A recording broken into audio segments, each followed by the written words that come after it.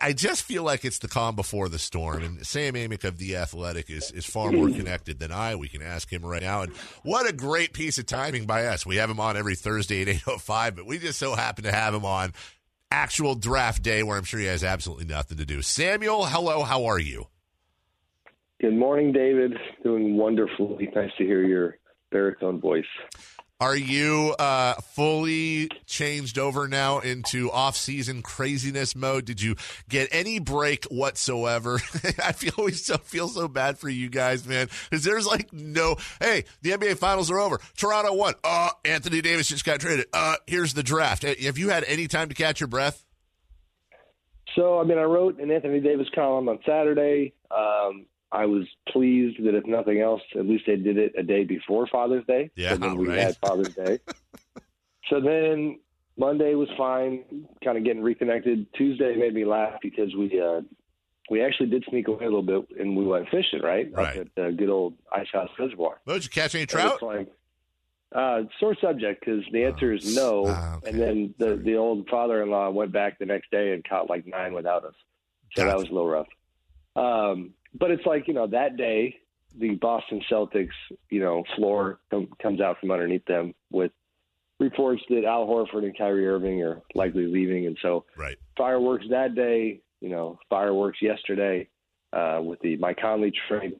So, no, it is funny, though. Every year you have to kind of train your mind, and even within the family, to just say like, hey, listen, let's, just because they call it the NBA Finals, right? Like it's not the finish line. Right. The finish line is mid-July, but that's all right. We'll make it work.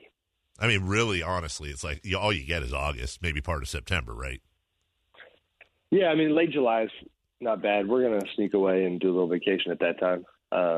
But it's free agency peters out. Once you get past the top 8-10 guys, then you can start to take a deep breath. Then you end up, you chuckle whenever somebody breaks, the 37th most relevant free agent, and you kind of reach that point where you laugh to yourself and you're like, I don't really care. I'm not going to call about that one, so more power to you. Some of your it's like late July. Sorry about that. Some of your colleagues believe that, I believe the record for first round picks moved is 13, and I've heard some of your colleagues think that that might get approached. Do you feel that same way? Are you getting the feeling that tonight's going to be a crazy night, or more chalk than anything else?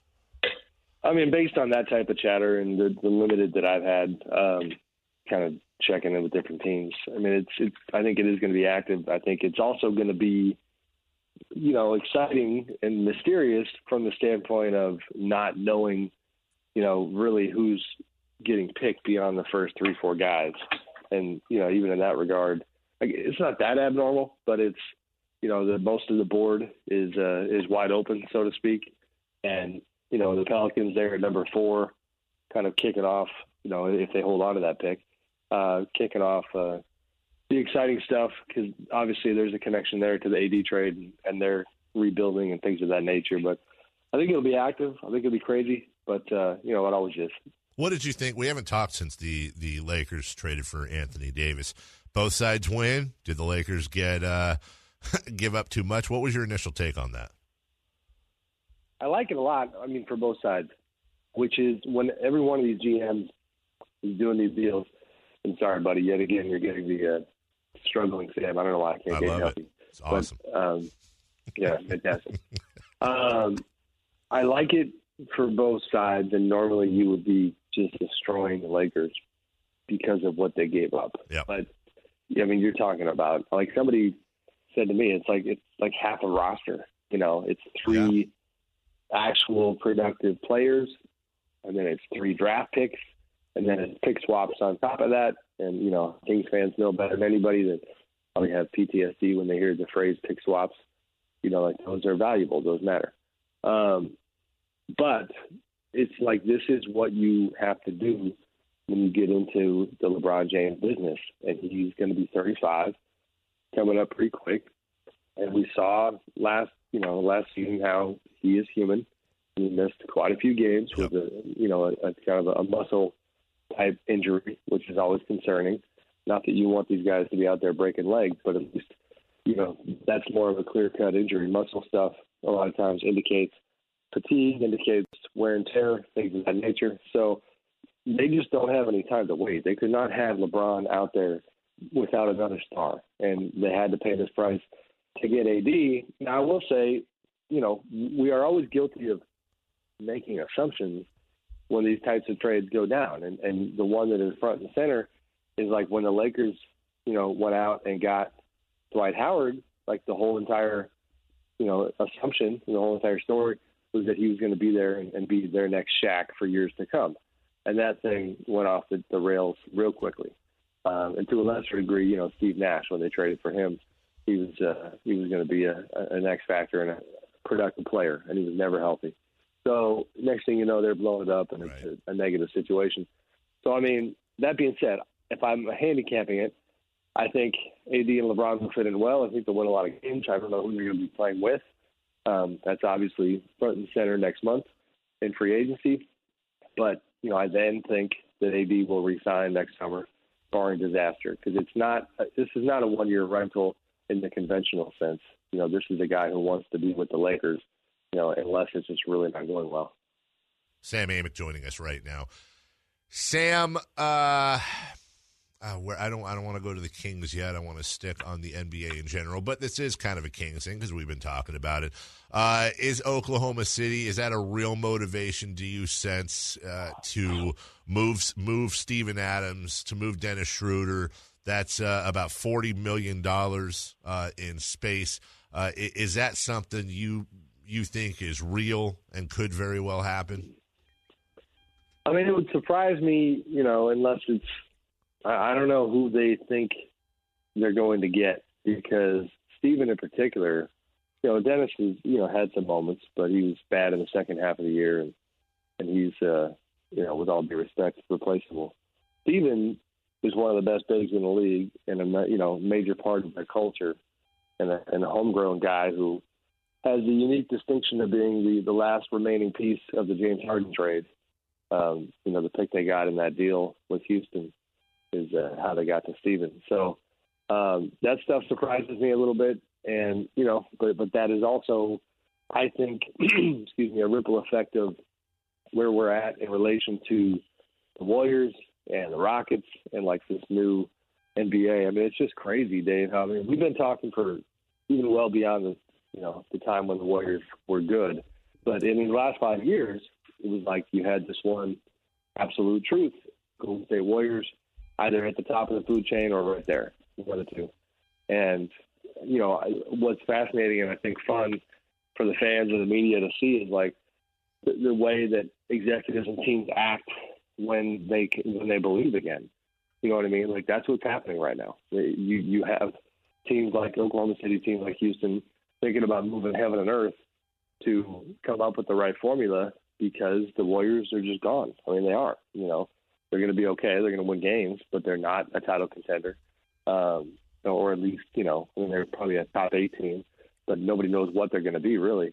So that's when you see, it's like a card game. That's when people start, pushing more chips in and getting a little more brave. Well, speaking of that and the chaos in the West, Daryl Morey appeared on our friend Sean Salisbury's show earlier in the week in Houston, and he said, yeah, this whole Chris Paul thing's garbage. I've been asked for a trade. It's not an issue. And then you see another report saying that Chris Paul and James Harden's relationship is irreconcilable differences. How about that? A divorce term. And Daryl Morey sounds like he keeps pleading the case that this is a lot of garbage, much ado about nothing. Which side are you more likely to believe here? Because I don't imagine Daryl's going to come out and be like, yep, they hate each other. But at the same time, do you think Chris Paul and James Harden are done together? No, not for sure. Because for one, and this is one of those where I was kicking myself for not writing it, and then it got written elsewhere. But, even before the Rockets lost to the Warriors the latest time, they were planning on finding a way to aggressively pursue Jimmy Butler. And so independent of these relationship dynamics, Daryl had been looking at his roster and thinking, how could I move enough money to get Jimmy in here. I didn't know how he was going to do that, but now, it certainly seems clear that the prospect of trading Chris Paul is one of the possible ways. The thing that Daryl has on his side in terms of kind of litigating this thing in public is that things like trade demands are very concrete. Like a guy, either gave the team one or he didn't. Right. And, I take Daryl at his word that he says he didn't. Even in talking in media circles, I think some of the reporting has been like the tone of it is accurate, I believe, in terms of these two guys are not seeing eye to eye. We had reported a much milder version of this story a little while back, and just indicating that Chris and James, after, during the Warriors series, after the Warriors series, and the aftermath of Game 6, they had been kind of at each other's throats and arguing about style of play. I asked Mike D'Antoni about it in an interview after that, and he did the same thing Daryl did, downplayed it, and he even said something about how it was us being too eager to run something that wasn't that big of a deal. So he was kind of acting like it was nothing to see here. But, I think they definitely have issues. I said this yesterday to somebody that the way the Rockets play, it just feels like it's inevitable because it led to them having the second best offense of all time with James having the ball in his hands almost all the time and the other four guys standing around in the wing. And so it works. But when it doesn't work to the tune of a championship, like there's this fascinating correlation between sacrifice and success, where when other players like Chris Paul and Austin Rivers, guys like that, sacrifice from the way they are kind of, used to playing the game, the way they grew up playing the game, and it doesn't lead to the goal being achieved, then guess what? They're not as willing to sacrifice. And I think that's what we're seeing right now. Sam Amick of The Athletic with us.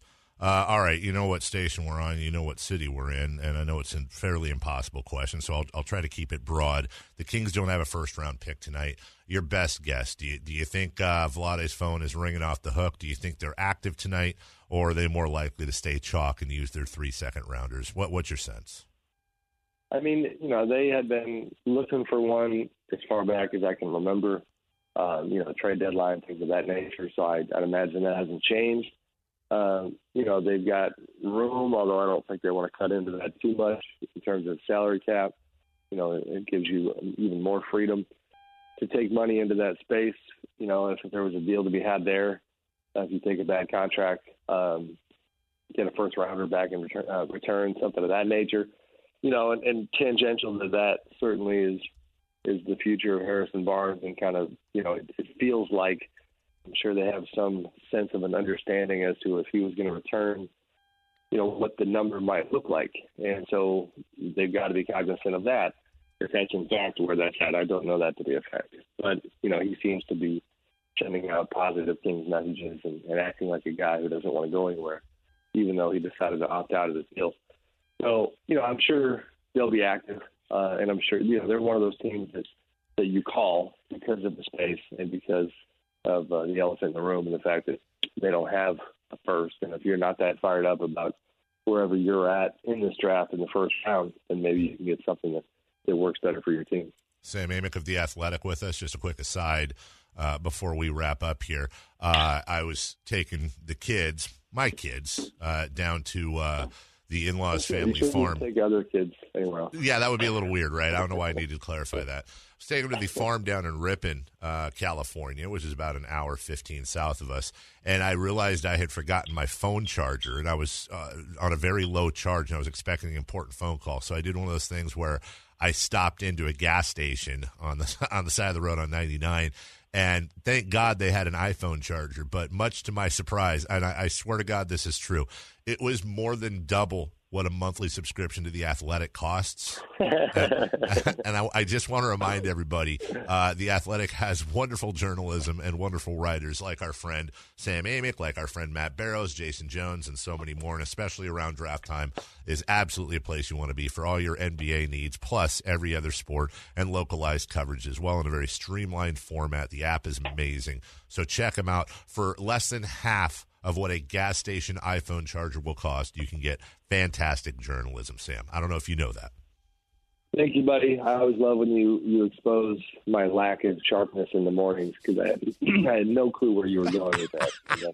It's like my favorite bit, but I have to switch it up now because I think you're going to be on to me because it's at the end of the interview. So I think from now on I'm going to kind of pull that in the middle somewhere where you wouldn't expect it. I don't want you on to me for that thing. Sounds bad. It's fair. It's about the same price as a big box of Kleenex, which I'm about to go use to deal with this pink eye, which is ruining my. Oh, really?